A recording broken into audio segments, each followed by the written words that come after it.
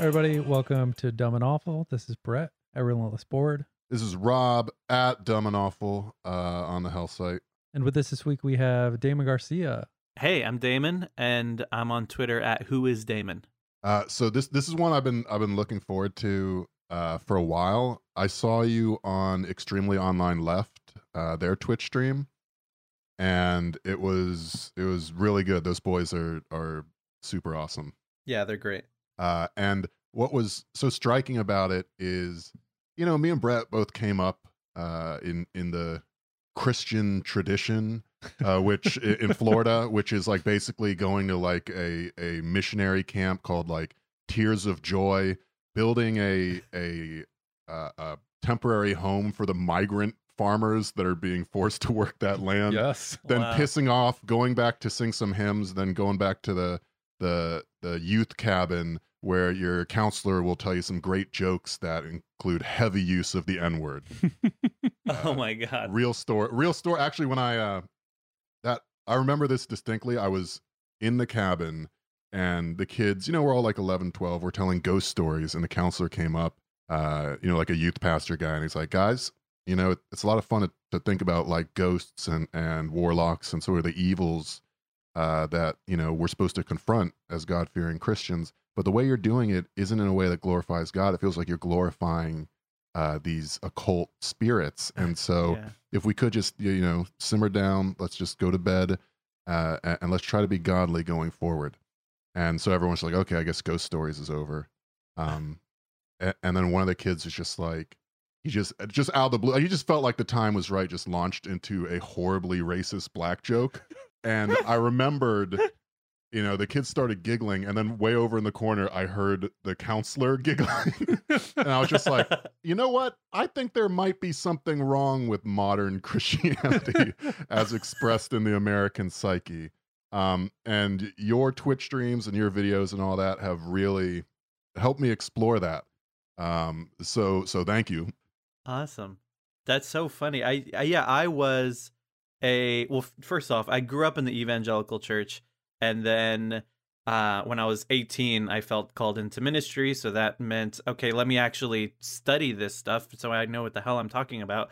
And that resulted in me no longer agreeing with evangelical theology. And so in August 2017, I left. And so, but I'm still passionate about Christianity, spirituality, and all that. And so I still talk about it. But when I was in evangelical ministry world, I was a youth and young adults pastor for a while. And so I know that world very well from like growing up in that youth camp and youth group environment, and then being on the other side and leading that. And it's totally a trip to like be a kid and be around your youth leaders and see them as like the role models you're supposed to follow.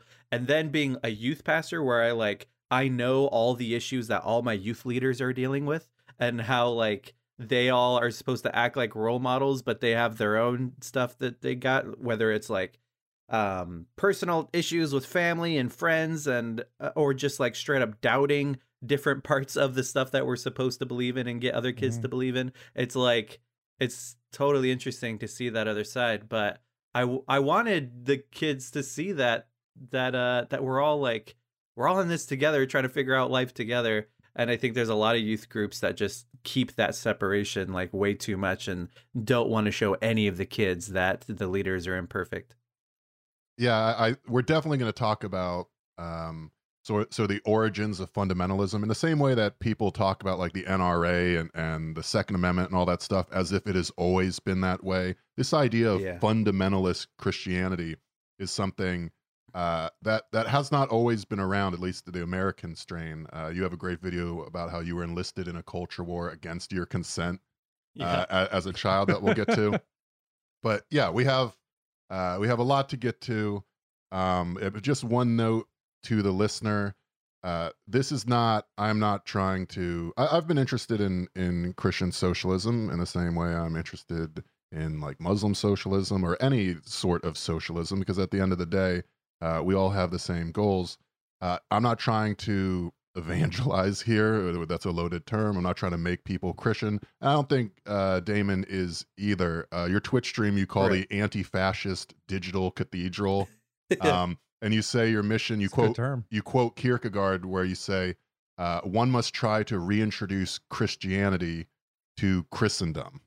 Yeah. So yeah, I'm a Christian and very passionate about it, but I'm not trying to like make anybody Christian, and I'm also not trying to make the state Christian in any way whatsoever. So I'm a Christian who's against Christian hegemony. I don't think that that's what like the original radical roots of this tradition was about. And so yeah, Soren Kierkegaard, a Danish Christian philosopher, also the father of existentialism, said that his mission was to reintroduce Christianity to Christendom, and he felt like Christendom, like this national state forcing Christianity on others, was completely losing the plot of what Christianity was to be. And so I feel like I affirm that radical stream throughout Christianity that looked at the institutional church that was just trying to gain more political power and said that doesn't feel like what Jesus was trying to do, so I'm going to go a different direction. And so I feel like I'm part of that radical stream, and so that includes combating right-wing Christianity, very much so. And but really, I feel like the purpose of my channel and stream and all that is to give people permission to explore this stuff, not to try to get people to become Christian when they weren't before, but there's people who are interested in exploring the connections of a radical Christianity and leftist politics, and I'm here to say there's ways to do it, and there's a whole tradition throughout history of radical Christians, and there's different ways to talk about theology and spirituality and religious practices that aren't the way that right-wing religious people do. And so that's what I'm here to do, to provide people space for that. That's great. At what point in that process on the American side are you forced to pick either Evanescence or Creed? There's also DC Talk, that branch, that offshoot.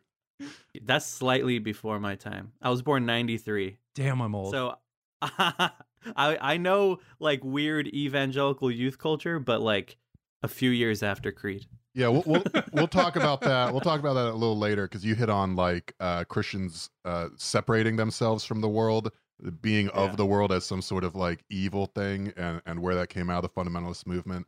But just so people know where we're going, this is, and Damon, so you know where I'm about to poke you. I'd like to talk about Constantinian versus prophetic Christianity. Ooh. I know you know a lot. I'm going to sit back and enjoy my spiked coffee when we get to liberation theology. I know you have an interest in post-colonial studies and Christianity, anti-capitalist politics, the radical Christian tradition. These are all things you talk about a lot. Some of your videos, I'd like to just briefly recap. You have one, can you be a materialist and religious at the same exact time? Spoiler, yes. Yes. We talk culture war. Why you don't owe your boss emotional labor if a demon possesses their home. True. Really psyched to talk about John the Baptist. He's one of my favorite. He is my favorite biblical figure, and Nice. I like the way you interpret him, I think, correctly, as sort of an anti-imperialist vanguard party. You know, like building up the coalition to pass on beyond just being, you know, a single charismatic leader. You talk Christian obligations to Black Lives Matter, and who is this God who riots? Because I think that is the Christian God, and there's biblical basis for that. We'll get into a little bit why Christians love cops. Yeah, I'm curious about that one. Hint, it's because they're taught to blame victims for abuse. And Yep. Finally, why should Christians support strikes? Yes. So I'm looking forward to all of that. This has been a great week in terms of Christianity nerding, because I get to talk to you, and also I get to dunk on Hillsong. Are you familiar with them? Yes. They have been on Right. one. Right when you said it's a good week to dunk on Christianity, I was like, are we going to talk about Carl Lenz? Yeah, by all begins. I got plenty to say. I love Wait, that. I love that guy. How have you talked about Carl Lenz before on this show? We did a bonus with, I think, Extremely Online left, because so Hillsong Church is an Australian-based. Yeah, that's right. They are. I don't even know how to define their dogma other than like exploitive and weird. Like he's the pastor that buddied up with Justin Bieber. The New York one. Yeah, But it started in Australia by this guy named Brian Houston, and then it just became a huge empire. Now there's Hillsong New York, Hillsong LA, Hillsong Houston. It's all over. It's a huge, pretty much corporation. But yeah, so the Hillsong New York megachurch was pastored by Carl Lentz, and I see Carl Lentz as one of the, before I did, as one of the four horsemen of millennial white evangelicalism. And like the four big guys is Carl Lentz, Judah Smith, who was also Justin Bieber's pastor and baptized him. And then there's Rick Wilkerson Jr., who was also friends with all those guys, and he's the one who married Kim and Kanye. And then there's Chad Veach, and he's kind of like, I guess, the least popular one. But those four are like popular for having like all these celebrities go to their church and have built like this network. And it's very strange. It's pretty much what they do at their church is just motivational speeches and dress like whatever the hype beasts are dressing like. Yeah, I was gonna say, they don't just give motivational speeches. They also wear extremely expensive bracelets and too many necklaces. What's funny about those guys is there's an Instagram account called Preacher. I think it's Preachers and Sneakers, and it's showing and it's showing those guys and their whole drip with, and then it shows their shoes, and then it shows the cost of that actual pair of shoes and how expensive it is. And that whole page started as a way of like calling out their hypocrisy and showing how ridiculous it is that these pastors are preaching in these extremely expensive shoes. But then there's actually some evangelicals who start following that page who thought it was just a cool page that showed these cool sneakers that my favorite preachers are wearing. And so some people miss the weird irony of that page. That's incredible. That's the like I watch Verhoeven and I think that killing all the bugs is not fascist, and it's in fact like super cool, and that's how everything should run. I would be into that Joel Osteen guy, but maybe if he had a bit more drip, you know what I'm saying? What if you could wear the golden calf? God would be down with that, right? They're so dope. So a couple controversies with Hillsong just this week. So recently, so Carl Lentz was, you know, one of the New York guys, and he looks like Russell Brand in Forgetting Sarah Marshall if a white guy was trying to be him for Halloween. And there's a story that like he was hanging out in Williamsburg Park, like sun tanning, socially distanced, and yeah, I know, yeah, no, every part of it, yeah, and he was hitting on this woman, which like, oh, okay, like that's fine. You don't have to be celibate in the Protestant tradition, except he does have like a wife and a few kids and all that. Yep. And apparently he was just like, you know, yeah, no, I'm pretty busy here in New York in media. I work in media. I work with God and celebrities, you know, and yeah, I'd love to connect with you. And if you're wondering what would Jesus do, the answer in Carl's mind is add your bitch's number to the Notes app, not contacts, because it makes it harder for your wife to find it.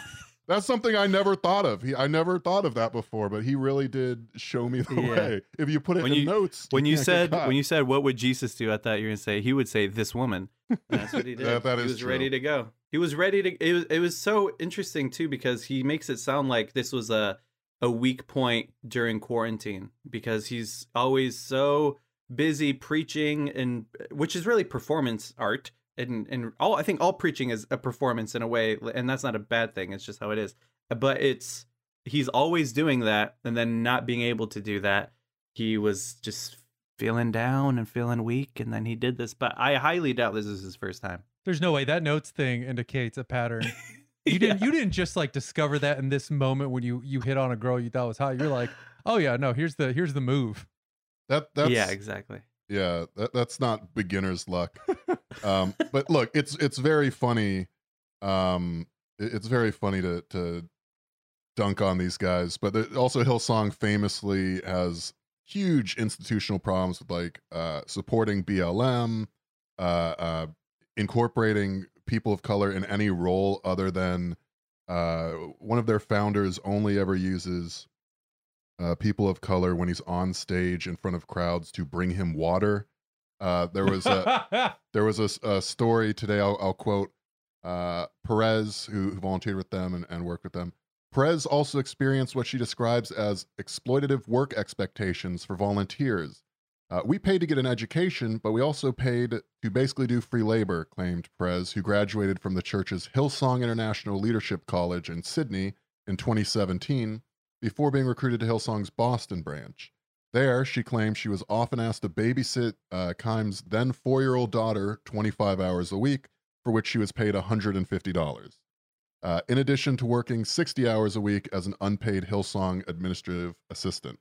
Hillsong refers to it as honoring, Perez said of her labor, but over the years I wondered, is it really honoring, or is it just that you're being taken advantage of?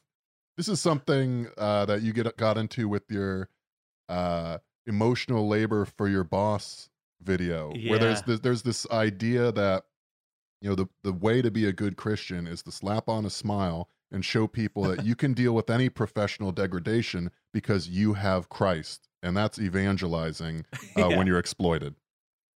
Yeah, I heard a lot of that growing up. That's the only time the workplace is brought up, is just when sharing Jesus with your coworkers, even if that means just acting like the best worker, working harder than anyone else. And if someone's like, damn, why do you work so hard? You'd be like, Jesus is why I'm able to work so hard. You should come to my church this Sunday. And it's very weird because, like I said, we all have to put on emotional labor at work, which is just all these extra emotions and like compliments and facial expressions that we have to put on. For customers, I think it's more easily noticeable, but also for our coworkers and bosses, that we have to like always be on and happy and ready to be on it, this good team that we're on in this family in this workplace and all that. But there's a lot of preachers that say that you need to put on even more emotional labor so that you can show what Jesus is like. And I feel like as a Christian leftist that when we talk about the workplace, it should be about like actually unionizing our workplace and actually realizing, oh yeah, God says that we are worth more than what our workplace says. So therefore we should act like it and fight for more, because we actually have way more dignity than any workplace tells us we do. And so I think that's the direction more preachers should go to. Are you sure that's not demonic tongues coming through you right now? I don't think so. Yeah, no, I say that demon thing because there is sort of a bosses versus workers dynamic in Christianity, and even like the Bible and the early history of the church, where you say in the video that, you know, bosses tell you that having Jesus makes emotional labor effortless, right? Because Christ can overcome anything. So if you are actually pushing for as some sort of better working conditions, that's somehow anti-Jesus. And we see actually, because you're not grateful. Yeah, and we see who would be ungrateful about Jesus. Obviously, some sort of infernal creature. And the history of demon possession actually is it's low status people in society, it's exploited women and children especially, and they get possessed by a demon, and that's when all of a sudden they have things to say about their exploiters. Like that allows them to have the voice. It's funny that when demons speak through people, that they usually have a message for their superiors who are abusing them in some way. Yeah, that's what anthropologists discovered in just looking at all these reports of demonic possession, that it was usually a child, a woman, or a man who had a low position within that community. And yeah, it's always a message for their superiors, messages that they felt like they couldn't express before. And so it's like I feel like there's a couple ways to look at demonic possession in that way. Like we could say that when they're in that traumatic position where they're not able to express their concerns in that community, then something opens up within them and another spirit takes over to help them out. Or you could say it's just what happens in the brain, that an alternate stream of consciousness opens up in order to express what's not being able to be expressed. And you could say that's just simply a gift of neurobiological evolution. The fact that you can be put in the right circumstances and alternate streams of consciousness open up and you could be taken over by something. Like we can do that, and we're not saying that there's actually like other spirits attached to it. Other people could say that, but we could actually like see that happening in like someone's real physical self. And so it's interesting to even think how within the Christian story, when people talk about demons, that is usually the case too. Like with Jesus, when he encounters people with demons, these are people who are traumatized by Roman imperialism. Legion, right? One of the demons that Jesus talks to, he announces himself as Legion, and Legion was also the word used to refer to a fleet of Roman soldiers. And so there's something I think way more interesting going on there that says something about the society that demon possession takes in than just like, these evil, scary demons got into somebody, then we prayed, and then they got out. I think it's like, that's like such a surfacey reading, but it's so much more interesting when you think about like the societal causes and the societal implications. I was going to say, I can always stand to hear more about how demonic possession is the original Me Too movement. Mm-hmm. That's fucking wild. I'd never heard that before. Yeah, you said the demonic manifests itself through the powerless as a judgment on the powerful, which, it's not surprising then that these things are seen as evil, because as we know, that sort of radical anti-empire ideology with a preference for the poor and those society deemed unclean, that sounds an awful lot like liberation theology, which is the worst thing in the world, unless you're a CIA agent trying to rack up kills in the 80s. I was hoping, as I sit back and sip my coffee, you could explain to me where I've tried to figure out liberation theology. It seems like it's a lot of, it's either white teens on TikTok, white academics that write dense books that I can't quite understand, and people on Twitter who have lots of flags in their profile. Could you maybe take me through what is liberation theology? Where did it come from? Why is it not more popular, given that when you look at Christ in the Bible, it seems like he very much does have this preference for the poor and liberation? So liberation theology was a term coined and like really fleshed out in the mid-1960s during Vatican II. They had all of these conferences all over the world of bishops who talked about what changes they could make in response to the modern world. And a lot of people's contexts was modern pluralism. But in Latin America, their context was severe poverty and underdevelopment. So when they were talking about changes they could make to the church and to theology, that was their context. There was also a lot of leftist revolutions going on at the time and Marxist guerrilla fighters. And so they talked about what kind of God they could worship in response to their context, which was a God who chooses the side of the poor and the oppressed. And so simply, I would say liberation theology is the interpretation of theology from the perspective of the poor and the oppressed. And so they said God has a preferential option for the poor, which was already an idea within Catholic social teaching, but wasn't that popular or really fleshed out as much as it could be. And so they took that and said, therefore, the church should have a preferential option for the poor. And so that resulted in them developing liberation theology and a new liberation Christology and ecclesiology, a study of the church and all that. And then that also resulted in priests teaching liberation theology and also teaming up with Marxist guerrilla fighters. Yeah, you have an anecdote about, I'm going to mispronounce this, but Frei Beto, is that correct? Yeah, Frei Beto was a Brazilian liberation theologian. So he was arrested and they told him, how could you be a Marxist and a Christian? Don't you know that Marx was against religion? Don't you know that Marx said that religion is the opium for the masses? And then he was like, well, it's the bourgeoisie who made religion the opium for the masses while taking the world for itself. And so by preaching a Lord of the heavens only, that's what he said. And so I think that's very interesting. And a lot of those liberation theologians saw it that way, where it's like, it's just obvious that we would get involved in these Marxist revolutions and fight against our capitalist governments. That's just obviously what Jesus would do. And so there, even Oscar Romero is a big name within liberation theology stories. In the 1980s, he was sent to a poor region in El Salvador because these priests were preaching liberation theology too much. But in El Salvador, it was in the middle of a civil war, and there was right-wing paramilitary groups that were killing their own people and were suppressing the poor, also aided by the United States. And so they sent Oscar Romero saying, calm them down, get them to stop talking so much about politics and start talking about Jesus.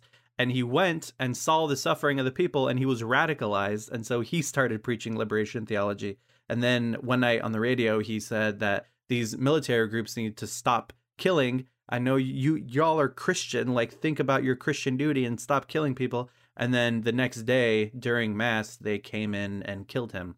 And then at his funeral, they came and killed about 30 to 50 more people.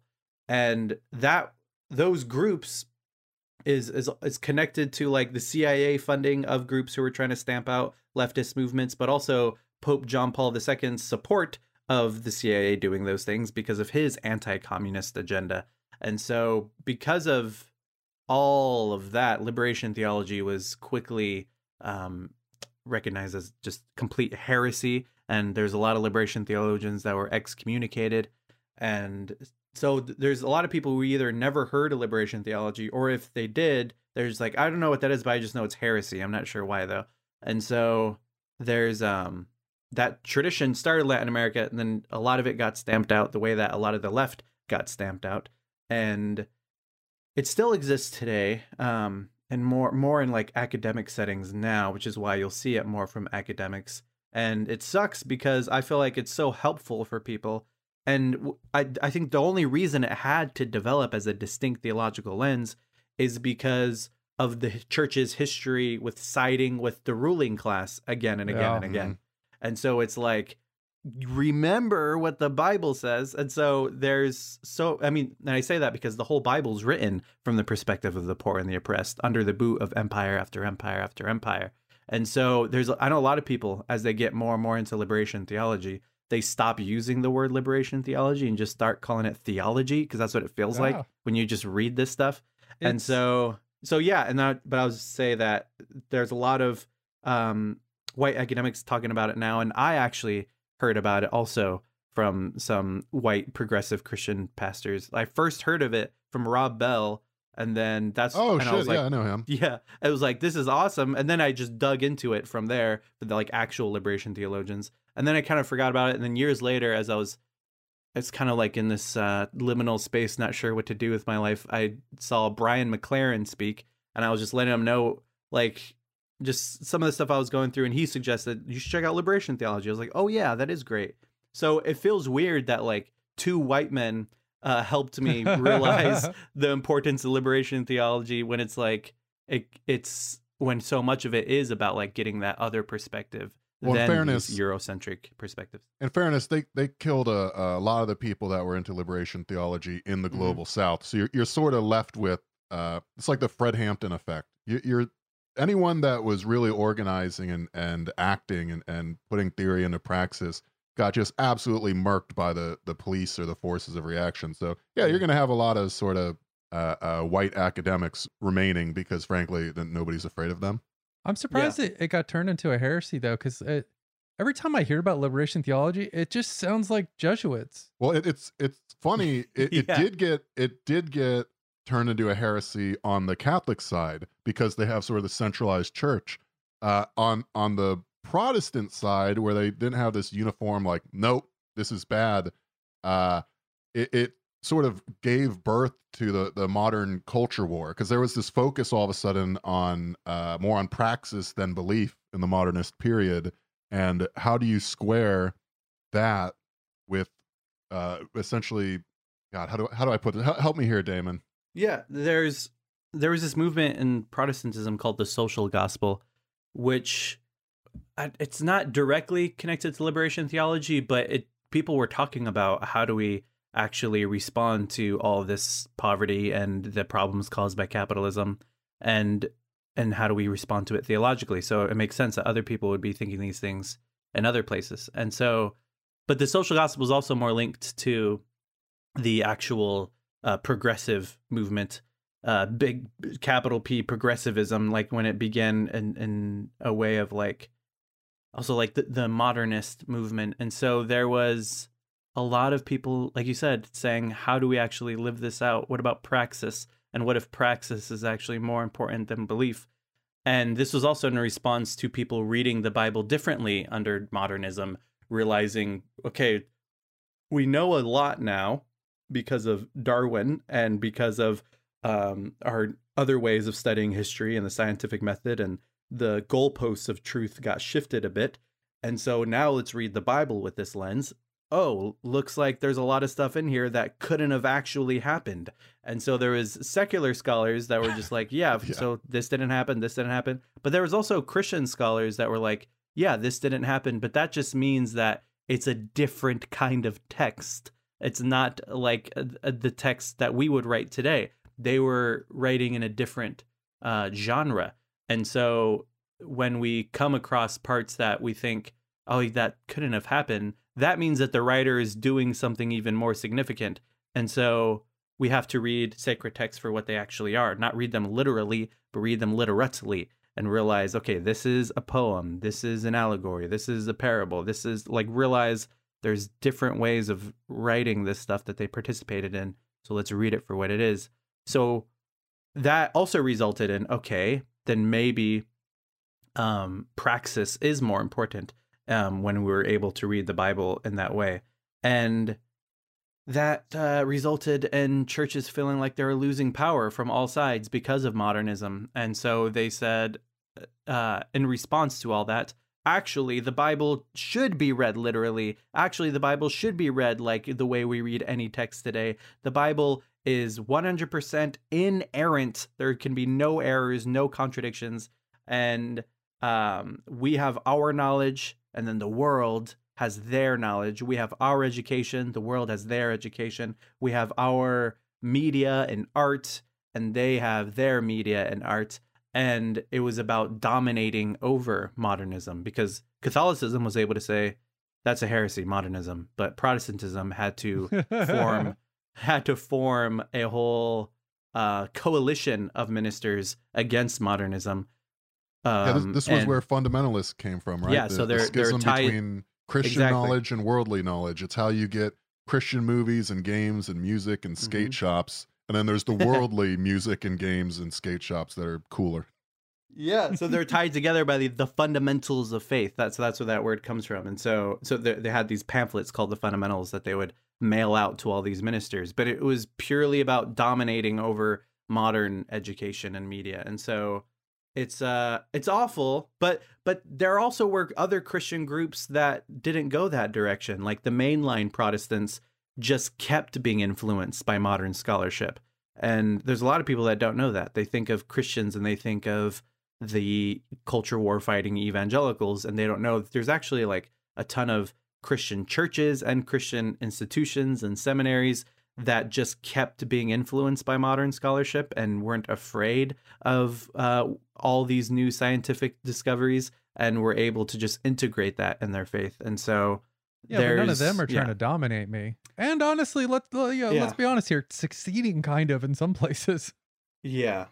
Other ways of seeing, of doing Christianity and doing theology and integrating it with scholarship, but the evangelicals are a lot louder because they're the ones like fighting this culture war, and the mainline Protestants are just doing their thing, and they don't want to make too much of a fuss. That they don't feel the need to have all these huge outreach events, and so they're a lot quieter and therefore not as visible. And when you say there's a lot of ways to sort of do theology, I mean, if I'm understanding correctly, liberation theology was sort of a starting point that once you look into it, you can't help but start spinning off into other branches of sort of a shared ideology. I'm thinking of like James Cone, Black liberation theology, feminist theology, queer theology, death of God theology. If actually kind of like you to explain that if you could. Yeah. But Actually, could you say a little bit about Yeah. the theology? Maybe this will be the theologies segments, and Sure. then we'll get into some materialist analysis after that. Sure. So all theology is actually contextual. Liberation theology is just honest about it. So it's contextual. What does that mean? It's rooted in the theologian's actual position in society. It's rooted in their own experiences and what they've learned, what they have gone through, and then they do theology from that perspective. And liberation theology is just honest about that and says our perspective is the perspective of the poor and the oppressed, and how can we talk about God from that perspective? But there's a lot of theology that just says, no, we're just reading the Bible. We're just reading for what it says. This is just what the Bible says. When it's like, no, you're reading from a particular perspective that allows you to read it a certain way. Like when people say they're not political, it's like, yes, you are. You must be. It would be impossible for that to be true. Exactly. And so through that, through liberation theology, a lot of people started being more intentional. And so, yeah, we got like queer theology, feminist theology. There's Minjung theology in Korea. There's Dalit theology in India from the perspective of the lowest caste in India. There's Palestinian liberation theology. There's Mujerista theology from the perspective of Latina women, womanist theology, Black women. So there's like all this. There's so much to explore when you get into this world. And that's like the world I'm in, exploring all these theologies. And it's just so fascinating and exciting and inspiring to me. And then someone says, oh, no, I can't be Christian because Christians are like anti-gay or anti-this, anti-that, read the Bible literally. I'm like, that's not even on my radar anymore. I'm like just so deep into a complete other direction. And so that's like the world I'm in. But yeah, for death of God theology is like kind of a different. Well, real quick, before we get to that, then, what do you say to someone that makes that critique where you say like, oh, I'm really into queer theology, and they're like, well, what are you just making shit up now? Like what does that mean? So, well, what distinguishes Black liberation theology or queer theology from, your baseline liberation theology or mainline Christian thought? What are the distinguishing factors of them? I think it's part of it is recognizing that we're working with, when we're reading the Bible and doing theology, we're working with symbols and allegories and parables and myths. When I say myths, I don't mean like a fake story that tries to fool people. I mean like a story or an image that tries to reveal truth, and doesn't mean that it's literally true, but it's revealing truth. And so when you realize that's what we're working with, you can use these symbols and try to figure out what are they saying to modern day people, instead of just trying to figure out like the literal details of the story. And so there's queer theologies that are just like, okay, let's actually look at the Bible, look at the historical context of these words and translations, and realize actually the Bible doesn't say anything about gay people. There's some stuff what about the lay with the man bit? The lay with the man bit, I think that was a practice recognized as this is what a neighboring tribe is doing, and it's connected to idol worship, and we have to do everything that we can to not do what other tribes are doing because we have to be a distinct tribe and make sure that we survive. And so I think there's that bit, but also there's a lot that's just that was culturally true, that was kind of theologically justified. So there was like cultural realities that was just the reality they're living in that time and place, and then they would just say, and God did it, God said it. And so that was just like the way that they understood things, and that's okay. And then you get to the New Testament, Paul uses words like arsenokotai and malakoi, and that says that they will not make it into the kingdom of heaven. But those words were translated homosexual, but in the 1950s. Before 1950s, it wasn't translated that. And those two words are referring to male prostitutes and child prostitutes. And so these were people who were participating in these exploitative Roman orgies, where the men would leave their wife at home, where she just stays there to have reproductive sex, and the men would go have recreational sex with whoever they wanted. But it was a lot of exploitation with sex slaves and child slaves. And so Paul is looking at that whole hairball of sin and says they don't get in. But Paul would not have been able to grasp your modern day gay neighbor with a boyfriend. That's impossible to imagine in the first century. And so so in reality, the Bible doesn't speak on it. And then we just look at other verses that say about being loving and accepting to people who are different than us, and we realize, okay, what are we to do then with gay people today? So there's plenty of gay Christians, and there's plenty of people who are doing queer theology that just simply say, hey, it's okay to be gay and Christian. But there's also like queer theology that says God is gay and that the Trinity is like this queer orgy and all this stuff. So the it's Trinity is poly. So Hell yeah. So there's all kinds of ways to do that. But I mean, I always loved the root of these things is like, yeah, at some point a bunch of people reinterpreted the word to mean something that allows them to hate gay people. That's like, cool. At what point did they reinterpret the 80 times he said fuck rich people into a way that makes it okay? Like, explain that one to me. And I was like, don't worry about it. He wants you to be rich. It's like, literally every gospel says fuck rich people in some way, shape, or form. Is this just incrementalism though? Because you say, no, it's not saying that gay people can't get into heaven. It's sex workers. I'm pretty sure that's also a bummer. I don't want all my sex worker buddies to not be with me in heaven. That's like half my timeline. Right. Well, yeah, there wasn't like that independent sex workers in first century Rome. It was extremely exploitative sex slavery. They had no rights. People who were sex slave had absolutely no rights and were treated worse than slaves and in general. And so it was an awful position to be in. But yeah, there's definitely pro independent sex workers today. But I think we have to realize that there's a different world that they were writing from, which is different from ours. And people like to read our modern world into the text.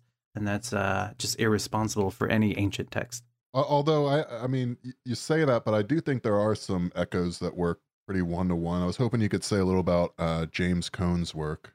Yeah, his Black liberation theology, and his mission was really looking at the Black Power movement and the intellectual tradition that came from the Black Power movement and combining that with Black theology. And so, like, his two huge influences were Malcolm X and Martin Luther King Jr. And so he found a way to really combine those two perspectives. And his probably most popular work was his last book that he wrote before he died, which was The Cross and the Lynching Tree, which was talking about how, first of all, the way we lynched Black people in America is very similar to crucifixion. And when we can understand that Jesus' death on the cross was a first century lynching, then we could see modern lynching in a whole new light. And we could see that crucifixion in a whole new light, because crucifixion was a political punishment. You were anyone who threatened the Roman imperial powers were put on a cross in public on a hill by the gates so everyone could see, as a way of saying this is what happens to people who threaten Rome's power. And lynching was a similar thing. It was in public on a tree for everyone to see, as a way of saying this is what happens to those who threaten what we want to do. And so James Cone did a lot of that work of like helping us see the Black Power movement is something that's very holy and sacred, and God is in that, and that there is when we can understand that crucifixion is a first century lynching, then we can understand politics and Christianity in a whole new way. And so I think that's like really powerful for today as well. Yeah, especially if you contextualize modern police violence against communities of color as the new lynching, then you can sort of see this Christian obligation to get involved in these social movements and stop fucking posting pictures of protesters and cops hugging on the timeline and all that shit. Yeah, exactly. Actually, before we get to the last theology, Death of God theology, I was just wondering if you could say a little about what is the Christian obligation to these movements like Black Lives Matter? Like, isn't it bad to riot? Shouldn't we forgive and accept and reconcile with the police? Right. Well, first of all, yeah, the Jesus rioted. Jesus in the temple. He sure did. Flipping tables. People love that with a whip and everything. And he, I mean, that he didn't was do it alone literally either. He brought his crew with him so that he could Yes. not be arrested. That was a planned demonstration. Yes, that was so. Yeah, and that was the second demonstration of the week. The first demonstration was coming in on the donkey, while who was it? It was I think it was Herod Antipas was coming on the other side of the city on his war horse, and so that was like a demonstration to show like the difference between him and the Roman rulers. And so I love that and then Christ was a based irony poster, and that is my Absolutely. theology. absolutely. I'll be And- walking in Christ's step. And then the other demonstration was going into the temple and ruining the whole market that they had there. And so he literally did property damage by flipping the tables. And No, God, no. he literally did looting because he poured the coins out all over the ground and let the animals out that they were selling. People don't realize that. So Jesus, I think, wasn't afraid of a little bit of rioting. And also, I feel like Jesus, or like the whole Christian tradition and the whole Jewish tradition, calls people to fight for justice. And like I'm thinking of the prophet Amos, where he has God say, I'm tired of your songs. Like get rid of your songs and your instruments and all that. I want justice. That I'd stop singing to me and bringing me offerings. I want to see justice. And so I am trying to tell the whole Christian church, like, to follow God means to fight for justice. And so it's and then the whole cops thing, it was interesting to see a lot of conservative Christians just posting stuff about hugging cops and like we just need to love cops right now. And it reminded me, growing up in the evangelical church, of seeing how many times people would bring up forgiveness in a response to someone being abused, to the person that was being abused, where it was like, okay, look, we're all imperfect and we're all just trying, and that person made a mistake and you need to forgive them and reconcile them even though they abused you. And then if they said, no, I'm not going to, I refuse to be in community with this person, then they were the ones seen as being unforgiving and not Christ-like. And so there's like more cruel and more like soft versions of that kind of story that's happened in so many churches. Like I think anyone who grew up in the evangelical church has at least one story of someone that they know should have gone to prison because of what they did and they didn't. And so I think a lot of evangelical Christians grew up in that environment where people were let off the hook in the name of forgiveness when they should have been held accountable for their abuse.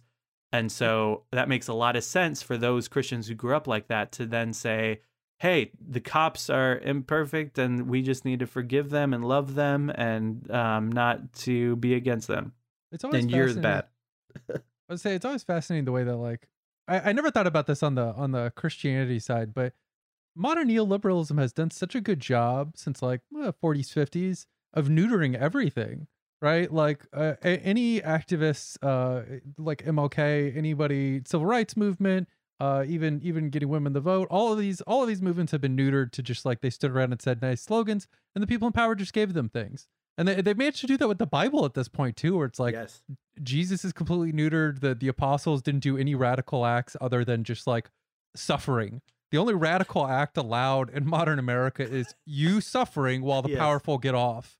And it's like, it's incredible how that's managed to work its way into fucking everything. Like the only thing you're allowed to do is suffer. Yeah, there's definitely been I was gonna say it's funny, but no, it's highly depressing that there is this systemic de-emphasization of challenging power. I mean, like Jesus was talking about the rich people and the eye of the needle, and it's just like, yeah, well, you know, sometimes Jesus riffs and sometimes he misses, right?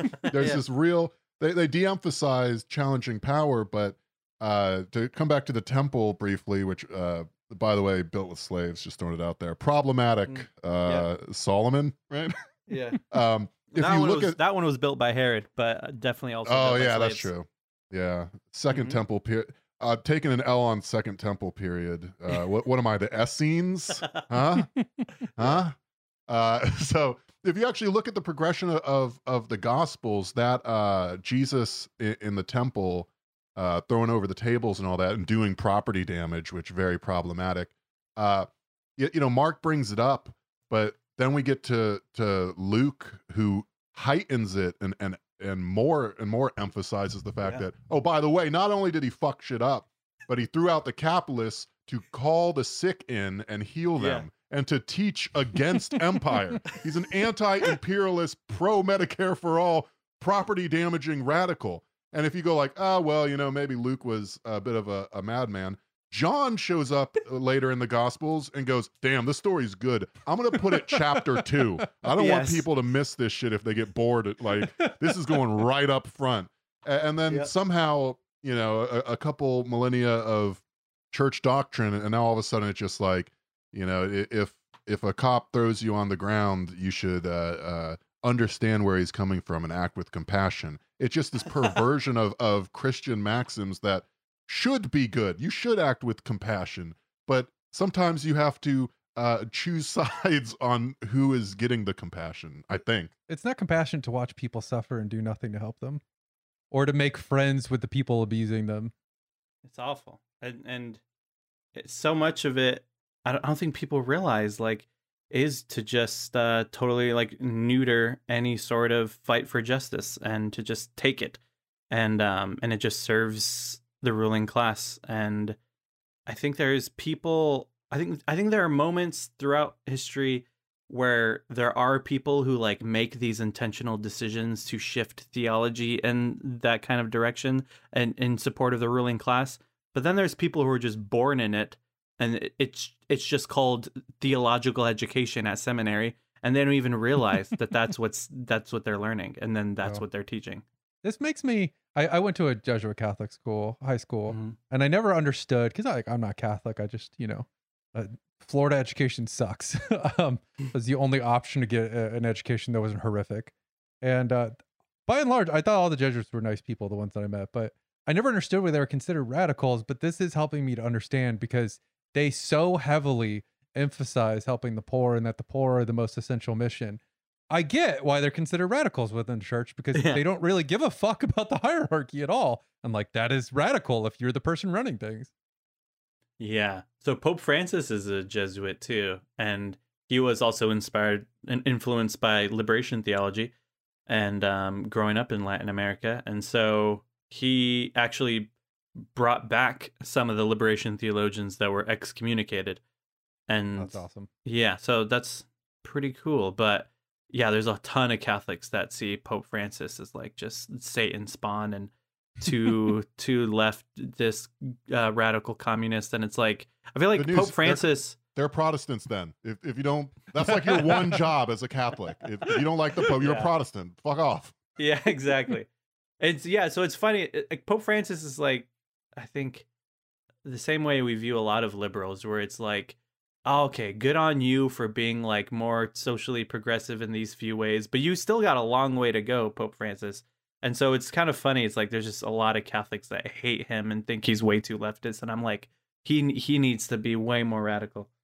Well, I think a lot of Catholics or Protestants, they come up in this, and I think there's a through line here, this Constantinian to colonialist Christianity, like so much of missionary work and colonization occurred with the backing of the church. You have an article, or you have a video, why white Christians respond to white supremacy with more white supremacy. And I was hoping you could sort of take us through how we go from Constantine to people who identify as Christian fundamentalist Americans in DC burning Black Lives Matter placards, as we saw this week. Yeah. So first of all, the whole church started after Jesus, and we have like this. Everyone loves pointing out the first church was basically communist because they shared everything, and they did the only way and the only way that they weren't communists is the fact that they didn't share the work, and you got to share the work, but they did literally share all their resources. Yeah, they built a dual power so that they could look at the Roman imperialist military hegemon versus, actually what they were doing and go, which one of these is meaningfully affecting your material interests? Yeah. It's almost like you have to build some. But anyway, sorry, continue. Yeah. So exactly. So they, you had your needs taken care of, and it was illegal to be a Christian. If you were caught, then you were also put on a cross or fed to an animal or cast out on an island. And so they, then in the 300s, all of a sudden, the Roman Emperor Constantine becomes a Christian, and it's no longer illegal to be a Christian. And you have public churches all of a sudden, and that totally changed what the church looked like. In fact, there's even some Christians that said, I don't like how this is now. Like Saint Benedict of Nursia went out into the desert and took some other Christians, and they said, okay, for us to be a Christian means to pray and to work and to serve the poor. And so that's what we're going to do over here in the desert, because now what's going on in the church, that's not Christianity. So they left that behind, and that was like kind the of original hipster.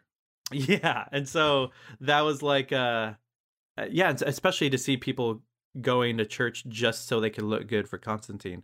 And so it totally looked different. And there's some people that say like Christianity died with that Constantinian shift, like that radical vision of what it started was completely destroyed with that shift. But then you could also point to, like I said, people had stepped out of step with that stream and try to follow a more radical stream, and that has just continued throughout church history. But that stream of the Constantinian church has continued, which is just, how do we get people to become Christian? We take over the whole nations and force them to be Christian. And Christian tankies. Exactly. And so we see that throughout history, and even like one of my favorite Christians in history is Saint Francis of Assisi. And I think he's really interesting because he did do war crimes early in life. Just have to point that out. All your faves are problematic. Yes, and then my dude loved to burn a village. I'm just saying. And so nobody's nerfed. True. But he lived during the Crusades, and so if you were to ask Saint Francis during his time period, what is Christianity? People would point to the Crusades, but he started this whole order of friars that he called the Lesser Brothers, and said that we are going to commit to poverty and to helping the poor and sick. And he was so committed to helping the poor that, like, if he saw, at least according to legend, if he saw like someone in the street who had less than he did, then he would immediately give what he had. And so like that was his whole spirituality. He meant that literally, by the way. Francis famous for actually taking the clothes off his back and giving it to people, and then just walking around naked whistling to himself. Cool guy. So he's like the Catholic Diogenes? Probably smells terrible, but cool guy. His head's in the right place. Definitely. Yeah, he was he lived a difficult life, especially because he was like so committed to it. He refused to like eat good food. Even when he got really sick, they're like, "Here, eat this chicken. It'll help you feel better." He's like, "No, it's too bougie." It's like, "No, come on, just eat it." He's like, "Fine, just so I could feel better." And then after, he got one of his followers to tie a rope around him and walk around with him in town, saying, "Like, look at this horrible person." And shout out to Saint Francis of Assisi, the patron saint of eating disorders. Yeah. So when he was on his deathbed, one of his last things he said was, "I wish I would have treated brother ass better," which is referring to his body. Yeah, fair. So. Anyway, also real quick, in terms of the clothes thing, one of his followers, Juniper, Saint Juniper, he was also famous for just giving away his clothes that his own like order of Lesser Brothers would give to him, and then he would just give it away to someone who needed clothes, and they had to tell him to stop doing that. And so one day, the story goes that he was sitting outside, and a homeless person came up to him and asked for his clothes, and he's like, "Sorry, I'm not allowed to give it to you, but I wouldn't stop you if you took it from me." And then he just took it from him, and he just sat there. And powerful. So, yeah. But I was going to say, that is like that's how to deal with doctrine is just be like, Well, you didn't say I couldn't be robbed. Yeah, exactly. But I say all this like this is like a different Christian life than what's going on with the Crusades that's happening at the same time. And so I look at like throughout Christian history, there is this stream of Constantinian institutional colonizer Christianity, and then there's this stream of radical Christianity, and I see like that Constantinian colonizer stream as like just a loud banging gong. Like Paul says, like if I can preach and do all these spiritual gifts, but I don't have love, then I'm nothing but a loud resounding gong. And so I that's what I see, that stream. And then the stream of radical Christianity I see as more of like this bass note that's keeping the rhythm going, that the life actually comes from. And it's always in contrast to that loud, powerful colonizer Constantinian Christianity. Christians have to be honest about white supremacy, and it's still extremely prevalent today, but the history of white supremacy is also rooted in forms of Christian theology. And what we see, first of all, in the history of Christians starting to evangelize to other cultures is there already was an aspect of this idea of the civilized and the savages. Like that was already an idea even before Christianity existed. And I think that kind of got melded in there as you had more and more Greek Christians, and they saw new nations that they're going to as the savages, and were bringing Christianity to them. And not all Christian churches that spread had this ideology as they were spreading, but a lot of them did, and we have to be honest about that. During the Second Temple period, like Hellenization was a big thing. Like even within the early church and Judaism at the time, there were splits between like, well, do we want to be these sort of backwoods desert savages, or do we want to be, you know, the Greeks? Like there was a very ongoing dialogue about what it is to be civilized, just like culturally and politically. So it's not surprising that that makes its way into, you know, early church writings. Absolutely. That's exactly what it is. And so over time, that just stuck where it was like us civilized people and then the savages, and just evolved to us Christians and the savages. And so Columbus in his journals like is literally referring to the savages, and then when he's referring to his people, he's saying the Christians. He's not saying the white people or the Europeans. He's saying us Christians and the savages. And so, and he even like viewed himself as like bringing Christ to them. And so their whole thing was like, we're going to get these savages to stop being savage by introducing them to Christianity. And over time, another evolution of that Christian versus savages was white versus savage, and then white versus non-white. And I think it definitely, part of that evolution throughout history, for a long time, it took the form of Christian and savage. And that just, I think, evolved to white and non-white.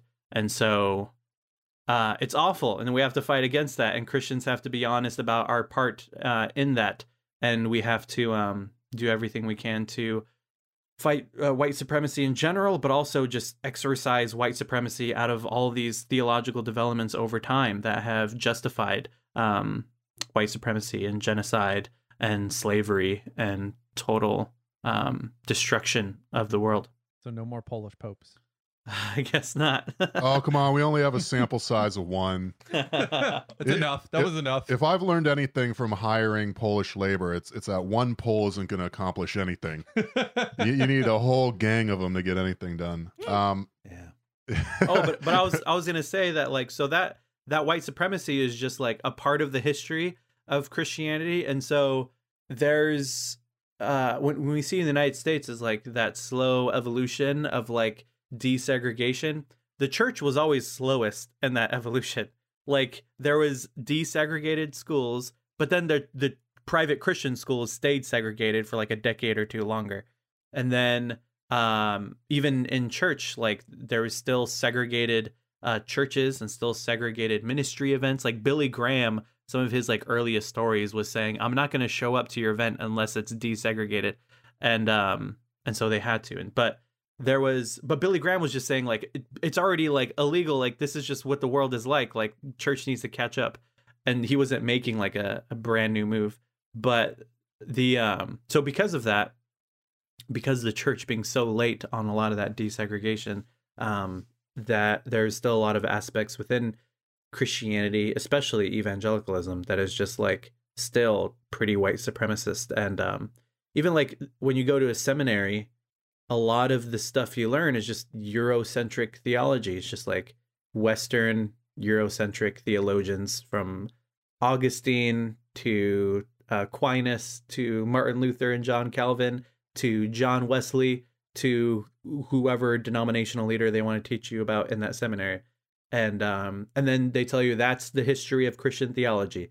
These like few white dudes that we just connected a branch through, when there's actually like so many other ways of talking about Christianity throughout history that they never get taught about in seminary, in the school where they learn how to be a pastor. One of those ways is a materialist perspective. Yeah. I want to ask you, you identify as both a materialist and a Christian mystic. What does that mean? How can that be? And how can a materialist be religious?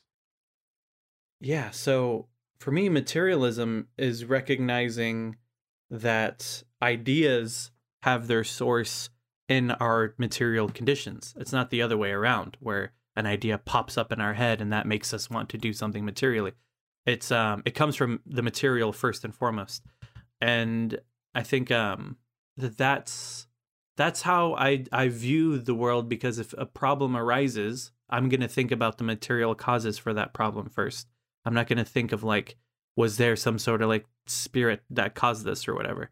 And I think there's a ton of religious people that think exactly like I just said. So I think there's a ton of religious people that don't even realize that they're more materialist than they are idealist, because they've been told that materialism is pretty much vulgar materialism, which is just like there's nothing else. There's nothing else but the material, and we cannot say that there is anything else. I think materialism is about like, where do you think the source of ideas are from? And so there are ways of talking about religious faith that doesn't involve saying God made it happen. I think that is a certain perspective, but that's not all of their perspectives. And that's never really been my perspective. And so there is also a tradition of apophatic theology or negative theology that I've always been very inspired by, which is about talking about God by saying what God is not, as opposed to cataphatic theology, which is talking about God by saying what God is. And so the apophatic... Yeah, no, I think our listeners are familiar with cataphatic theology or whatever. Yeah, for sure. Yeah. So sorry, just don't insult the listener, okay? We all have limited time on this earth.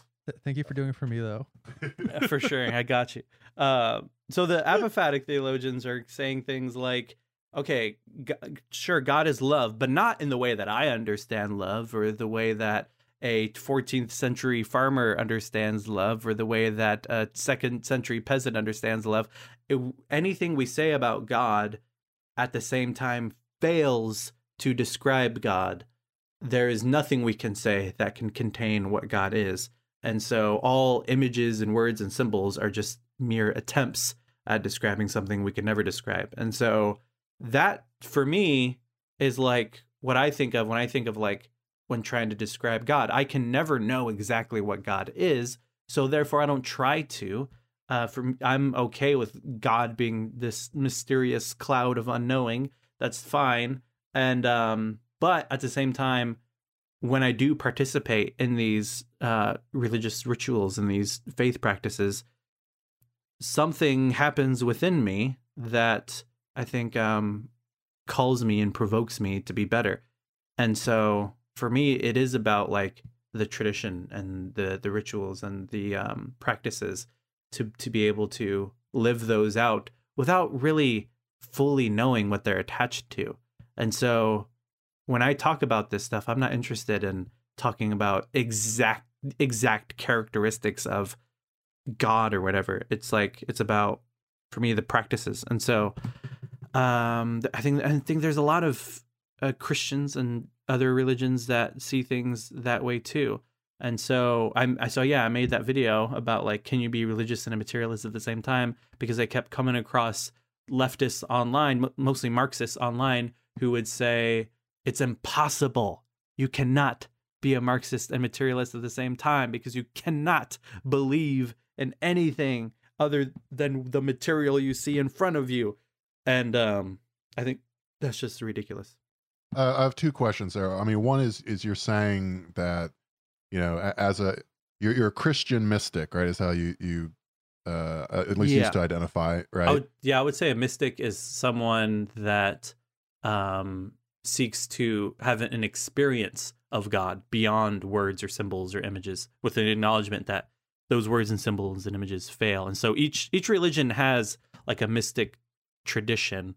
And what's interesting is usually the mystics of each religious tradition are able to get along great because they both approach those interactions with humility. Yeah, you get a +3 to charisma, but a -2 to physical. So it makes sense. Yeah. But so you believe in the value of these experiences, the set of practices and rituals that give some sort of sensual or experiential something. There must be something good, or you wouldn't do it. But you say that you've reached no real epistemological certainty with regards to God, and yet you define yourself as a Christian. Is that faith absurdist in like a Camus sense? Yeah, I said that in my video. Yeah, what was it? It was yeah. No, I don't talk like this normally. I'm just regurgitating things I hear. I know, it's funny. It's funny to hear someone else saying what I said, but it's cool. I appreciate it. But the yeah, so it was the myth of look. I'm teeing you up here, okay? The guy who throws the alley-oop has value too. I appreciate you. You just came across the same concept that motivates all MSNBC anchors. It's cool to hear other people say the things I say. Yeah, exactly. What is it? So yeah, myth of Sisyphus, Albert Camus, existentialist, absurdist philosopher. So it's like, I think the line was something like, he wasn't saying that there is no God or larger meaning. It was not God. It was larger meaning to the universe, ultimate meaning of the universe. He was just saying there's no way that he could ever possibly know it. And there's no way any human could ever possibly know the ultimate meaning of the universe. So the absurd is that conflict between man's search for meaning and the universe's complete inability to give us any. And that conflict there is the absurd. And so I relate to that. Like, that's how I feel, I guess, just in a different direction, to where I'm like, there's no way I could possibly know, and yet I choose to participate in this anyway. And that's a bit of absurdism too, to say, I mean, that's the difference between absurdism and nihilism. Nihilism is like, there is no ultimate meaning. Absurdism is, yeah, probably not, but let's try to make meaning anyway in the face of that truth. So why, if you don't know, I mean, you say in that video that really probably the only anti-materialist reading on God would be to say that, I'm a Christian because God made me a Christian. He put me in this environment. He surrounded me with these rituals and symbols. And so that's what I am.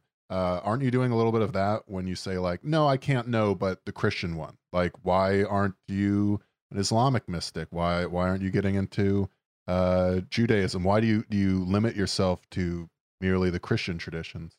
Yeah, so I'll admit that if I was born somewhere else to another family of another religion, then that is what I would be.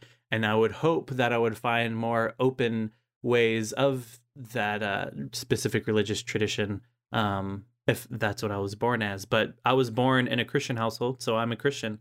And that, for me, just means that is just the specific religious lens that I was handed, and I'll work with it. I'll work through it.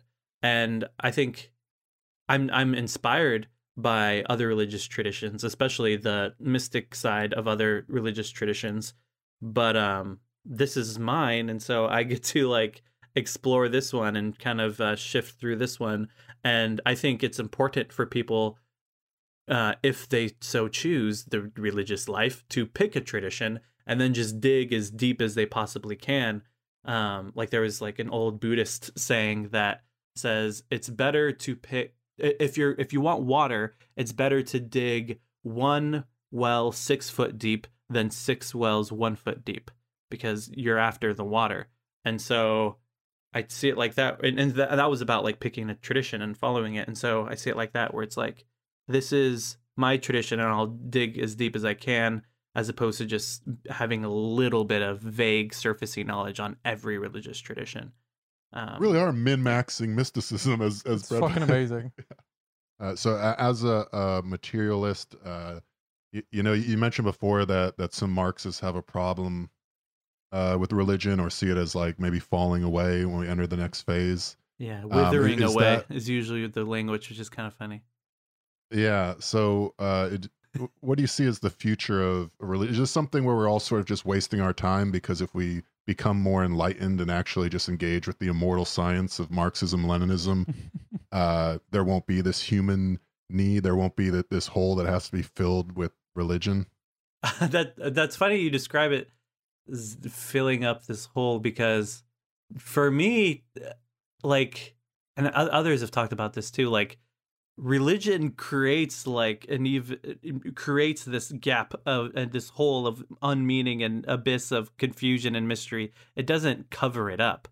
For me, what would cover up my like gap of mystery and unknowing is to just say, there is no God. There is no, all this religious stuff is fake. Everyone who ever said anything religious is just mentally ill, and it's all just a big scam. That would, oh my God, all my questions would be answered. I would not have any more mystery in my life. For me, it opens it wide up to say that there is something that is provoking humans throughout history that calls them beyond themselves. There's something going on here. And so I think religion has never been like a security blanket. Well, when I was younger, it was like a security blanket, but as I've gotten older, it hasn't been. It's really opened a lot of things for me. And so I think religion isn't just that security blanket or that band-aid over mystery. There's so much more to it, and it's a powerful force that will always exist. It will just look differently, because religion hasn't always looked the same throughout history. It evolves and adapts. And so I imagine religion adapting to the new values of a socialist or a communist society. It would no longer look like it does under capitalism, but it'll still be around.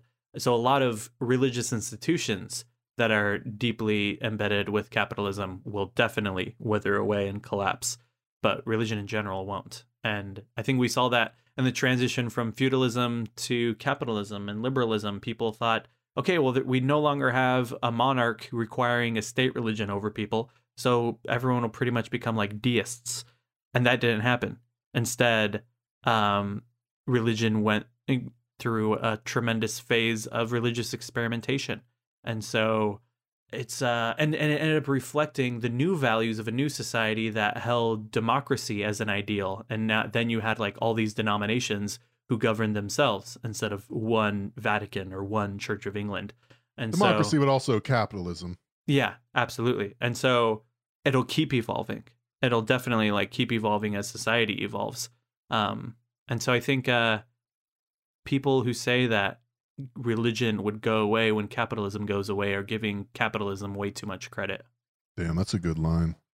There's something that I wanted to get to earlier, but when you talked about sort of the Richard Dawkins, like, you know, what would really fill the hole is just going like, yeah, it's all bullshit. God doesn't exist. All that, like that feels pretty good. The black pill stuff. Is that death of God theology, or is that just a coincidence in the name? Death of God theology. It was pretty much formulated, or at least popularized, by Thomas Altizer in the 1960s. Thomas Altizer was a literature and theology professor at Emory University, and he talked about, he really just took postmodernism seriously, and he took Nietzsche's proclamation of the death of God seriously, and just looking at like, look at our modern world, look how much we know now. There's no way that these old ways of describing God work anymore, and just taking that seriously, and then saying, okay, how could we talk about that phenomenon theologically? And so he would say that on the cross, God died, and then but then he didn't just ascend and go back up to heaven. He just further continued to incarnate into the world, and God's transcendence is completely dead. So language of God's transcendence doesn't work anymore. God is now fully immanent. Transcendence is like transcendence? What is like immanence? above and beyond, and then immanence is like here and close and intimate. And so he would say, like, yeah, that transcendent God who's above and beyond us is dead, but God is now fully immanent here and a part of creation. And so that's Altizer's version, but there's other death of God theologians that would say that didn't literally happen. God didn't literally die like the way he said, but it's more of like a symbolic, the way that we used to talk about God doesn't work anymore. So those old conceptions of God are dead, and now we need to find new ways of talking about God in our modern world.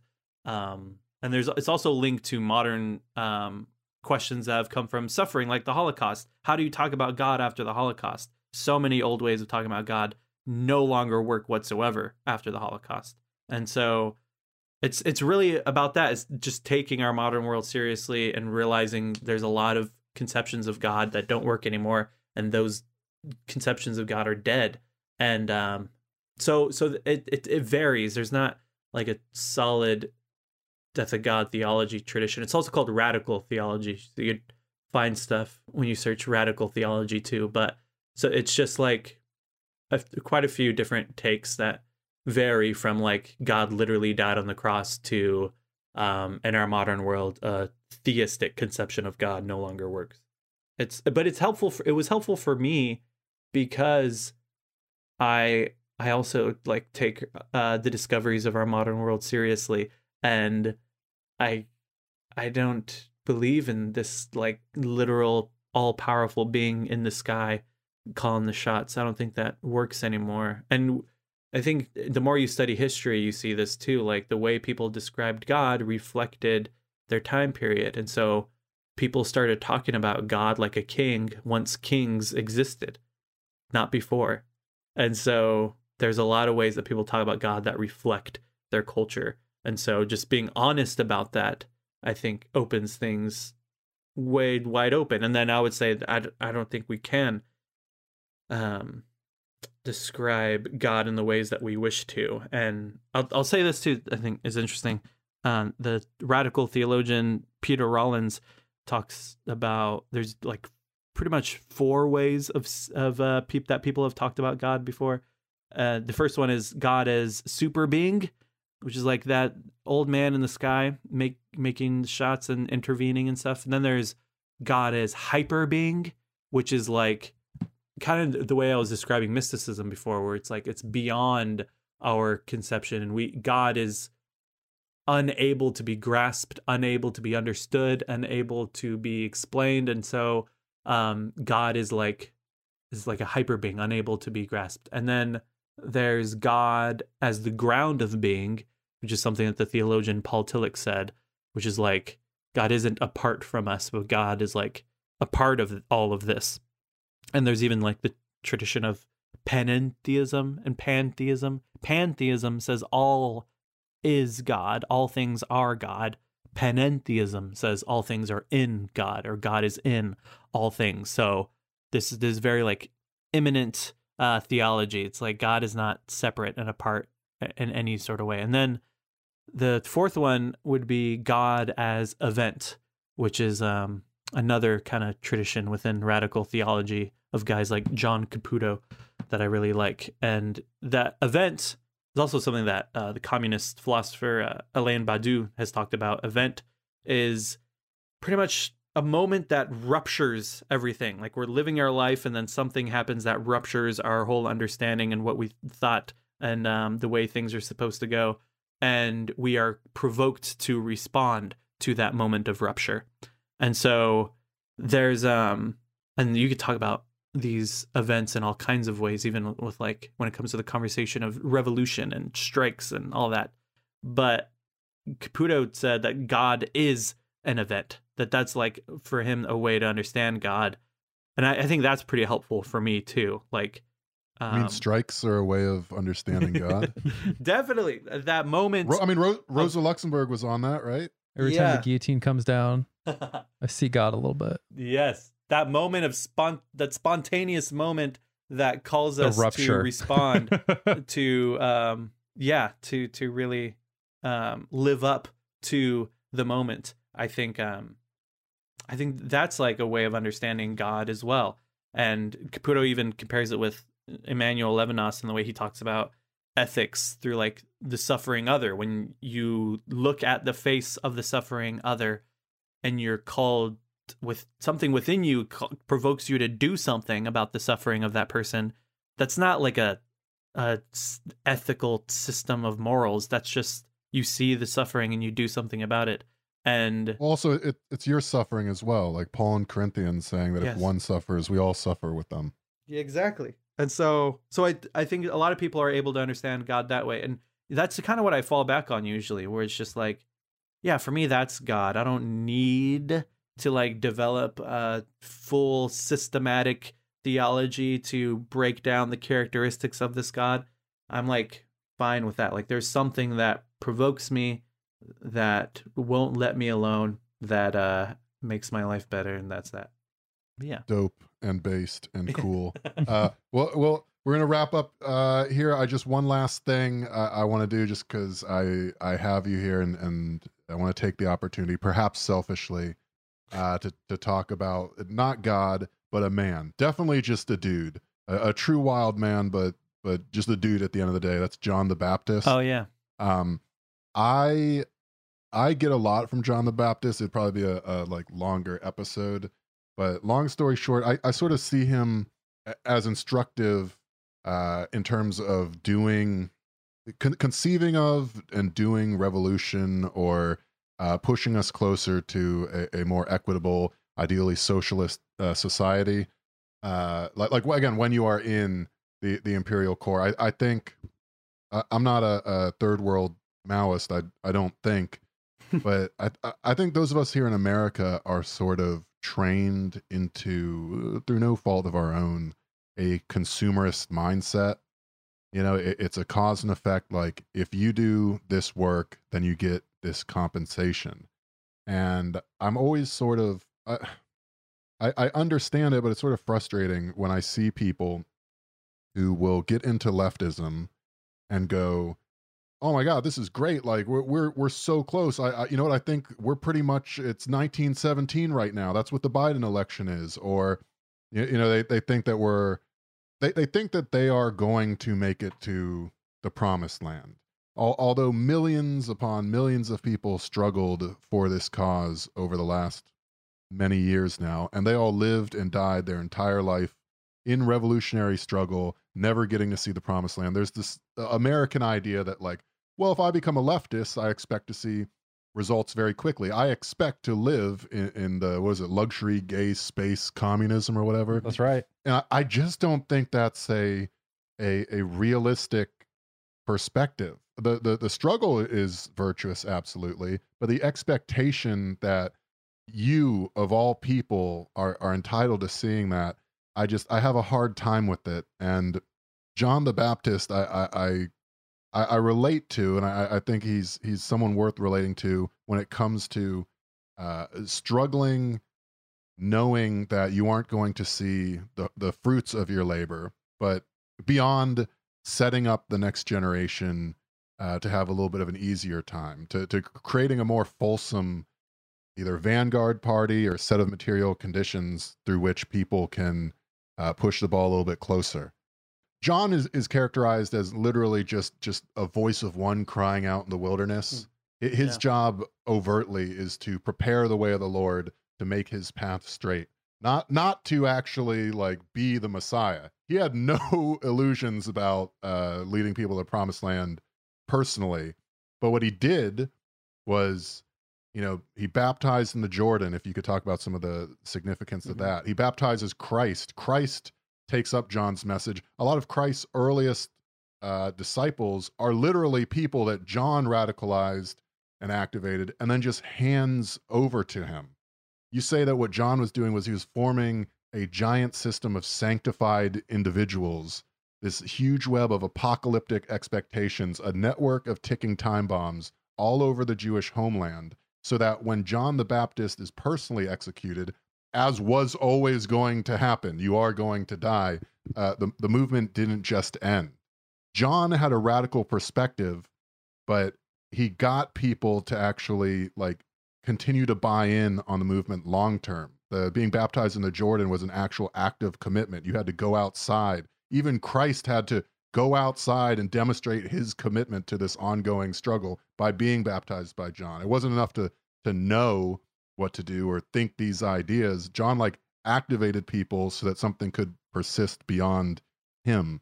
And I don't know. I said I wouldn't start ranting, but that's good. I don't know. I just love that. There's something so selfless and forward thinking about knowing the material conditions he was in and saying, you know what, I'm not the guy, but I want to make damn sure that when the guy comes, the way is fucking straight for him. Yeah, that's good. I like that. Preach, preacher. That's good.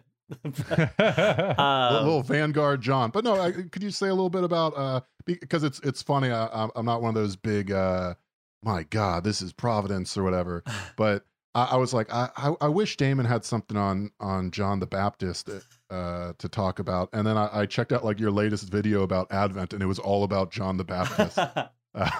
Yeah. It's Advent time, and so which is the season leading up to Christmas. And so during this time, the church reflects on that expectation of the birth of Christ or the coming of Christ. And so during this time, the Bible passages that are read involve passages about John the Baptist. And so because he was there in expectation, making a way. And also the Jordan, to do that at the Jordan has incredible historical significance, because in the story of Israel, they are in Egypt enslaved. They cry out to God to free them from slavery. And Moses helps free them, leads them out of Egypt, goes through the Red Sea, parting the waters. And then they are in the wilderness for 40 years wandering. And Moses dies, and Joshua is the new leader of the people, leading them as they're trying to get to the promised land.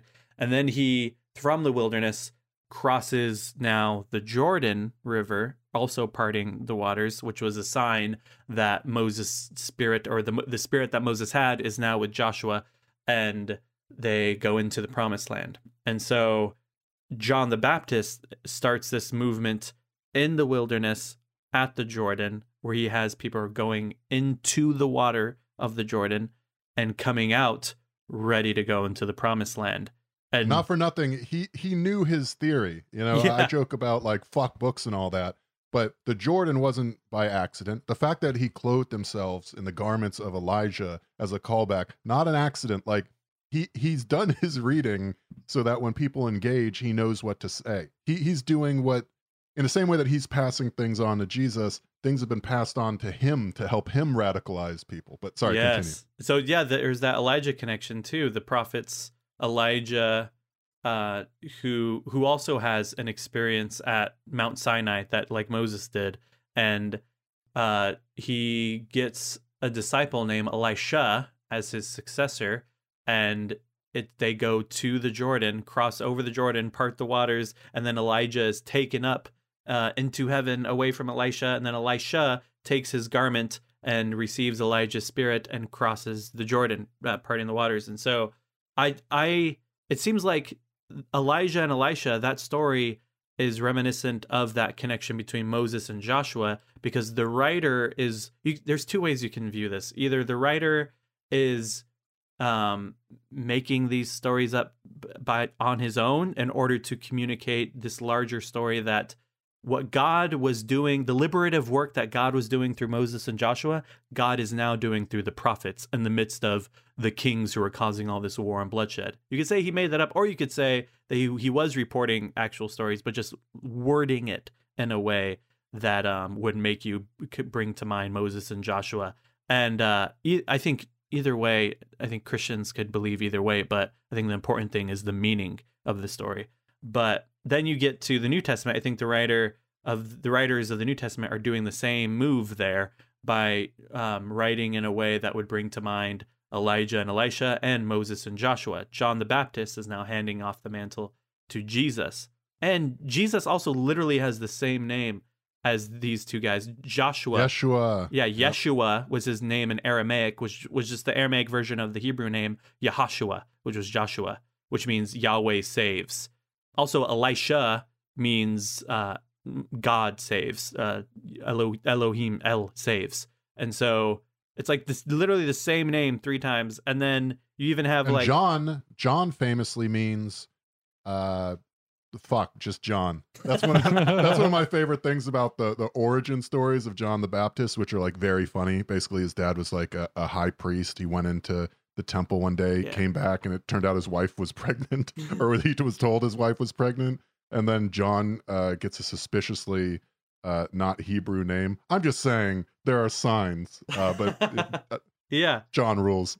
But continue. Sorry. But yes, so there is that tradition of like God's liberative work being passed on to something new. It continues throughout generations, and so there is these. So they're waiting for another Elijah to pass the mantle to the new Messiah, to the new guy that's going to liberate us. And so usually, like, there's a ton of people that call themselves Messiah, and they would sometimes gather a group of people and say, I'm the Messiah, I'm the one that's going to lead you, and we're going to go fight Rome. And then they would be crushed. Other times they would say that I'm like the Elijah figure, and we're going to go to this group of Roman soldiers and wait there for God to send the Messiah down from heaven and be like, we're here, let's go. And then nothing happened. Don't know about that one. Yeah. And so, but John the Baptist, he doesn't gather people together. So what they would usually do is they would gather people and wait until they have a big enough group and then try to go do something. John the Baptist was sending people home. And so he would have them be baptized and so that they know that something is coming, we're to go to the promised land and then go back home and keep living your life with this consciousness, this new consciousness that we all share collectively. And so so that's what was different with him. So he just kept sending people back, and then Jesus became his disciple and he baptized him. And John the Baptist, it's cool that like you're able to notice like how big of a deal he is, because you could see like even in the Gospels, we could get clues on how the early Christian tradition developed by looking at the differences between the Gospels, because Mark was written first around the year 70, and then Matthew and Luke was written about a decade after that, and then John was written a couple more decades way after later. that. Yeah, and so we see even in that story of John the Baptist baptizing Jesus and Mark, it's like very clear. And I don't remember the differences now, but then in Matthew, it like kind of de-emphasizes it. It kind of brushes through it. And then in Luke, he even avoids saying the words John baptized Jesus. He says something like John was baptizing many people and Jesus was also baptized. It's like he doesn't even want to say those words. And then Jesus is baptizing people. John doesn't even baptize them. And so it's very strange, but I think what we're seeing is John the Baptist was more famous than Jesus during Jesus' lifetime. Oh, a hundo. So, yeah, and so one of the things that they had to do was kind of like get people to realize, actually, remember, Jesus was the guy, not John the Baptist. I know you still love John the Baptist years and years and years after he died, but trust us, he was pointing to Jesus. And so they like, you can see over time the de-emphasization of John the Baptist's role in that whole story. But it's because he was such a big deal. That's cool. Yeah, I love two things I love, and I'll shut up now because we've been going long. And thank you again, Damon. This has been a real pleasure for me. The two lessons I learned from John the Baptist is like, number one, you don't have to be Christ. You don't have to be God incarnate to radicalize people and move the ball forward. You really can just be a guy wearing animal skins and eating bugs in the desert whose dad probably hates him. And you can still move things forward. And that's even with the second thing, even if you're pretty sure you aren't going to get the dub, the win condition, that's sort of a history of left movements is we're all individually going to take an L, right? What matters is if we can collectively, for like Bernie used to say before he said, I love Joe Biden, are you willing to fight for someone that isn't you? Yeah, John the Baptist said, hell yeah. Whoever wants to join me in this struggle, I'm fighting for you too. You said when you talk about the history of that time, that if you were leading one of these messianic and radical movements, especially against Roman military hegemon under Octavian, if you were militant, they killed the leader and absolutely all of his followers. If you were peaceful, they killed the leader and let all the followers just go back home and think about it. That's the environment John was operating in. He knew he was probably going to take an L one way or another. He just knew if he could spread the message far enough before taking that L, there was a pretty good chance that down the line you'd have a W. And certainly Christianity and the church, for what it's become now, they got that W eventually. They're doing pretty good. So in terms of looking to someone for praxis, you know, if we could all be a little more John the Baptist-y in our promotion of socialism and our mindset, in the way we understand our struggle, I don't think it would be the worst thing. And I think it might be nice for getting that W for that person that isn't us. Yeah, I like that. I really, really like that. Communism is inevitable. But we're all part of that. We're all part of that history that will lead toward that. And we all struggle toward that. And so, and I think all the time about the people who fought for justice, even specific justices in their specific area and time, and then died without seeing anything change. And we look back and we're thankful for those people that struggled for that, even if they didn't get to see the change. And I sometimes wonder, like, what are some of those things that we will never see, but we'll still continue to struggle for?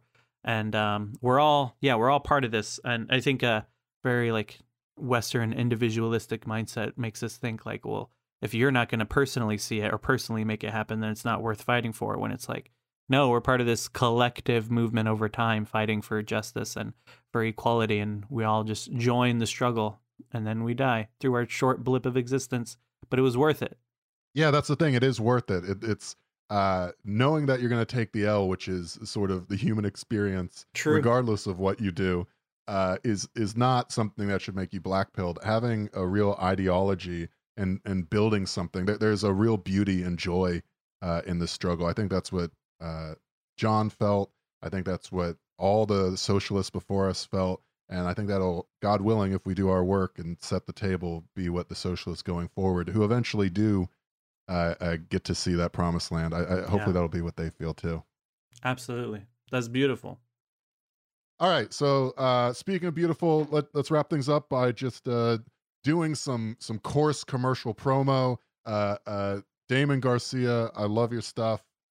Tell us where we can find you one more time. And if you have anything you're looking forward to, go ahead and pitch that. I can tell you that one thing I enjoyed recently, and I recommend people check out, is your improv style preaching through the ACAB Bible.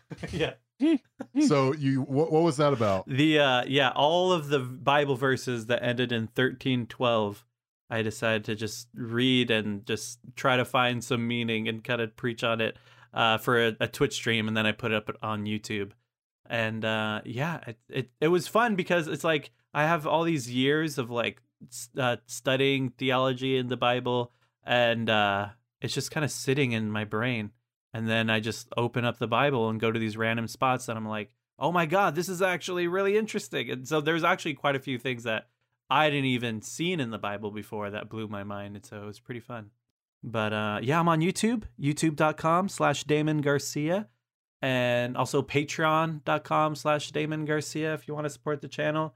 And then I wish I could be Damon Garcia on everything, but since my last name's Garcia, it's really hard to find usernames because of how common Garcia is. And so on Twitter and Twitch, I'm Who Is Damon. So check me out on those places too. And thank you for having me on. This is really awesome and fun. Thanks for coming on. Oh yeah, thank you so much for coming on. Yeah, I feel like there's definitely so much more that we can talk about, especially with like how all these weird evangelicals like. I really want to talk to y'all about Jerry Falwell Jr., but that is another time because we could go on for a long time about that. Yes. That sounds like a plan. So let's do that. Yeah. Definitely would be psyched to have you on again. Also, go on Extremely Online Left again. You guys have a real chemistry. Stock, Spides, and you. I enjoyed the hell or the heaven out of that fucking stream. Yeah, they're awesome. Everyone go follow. Yeah, twitch.tv/Extremely Online Left. Australian comrades. Real comrades. All right. Thank you, Damon. Thank you.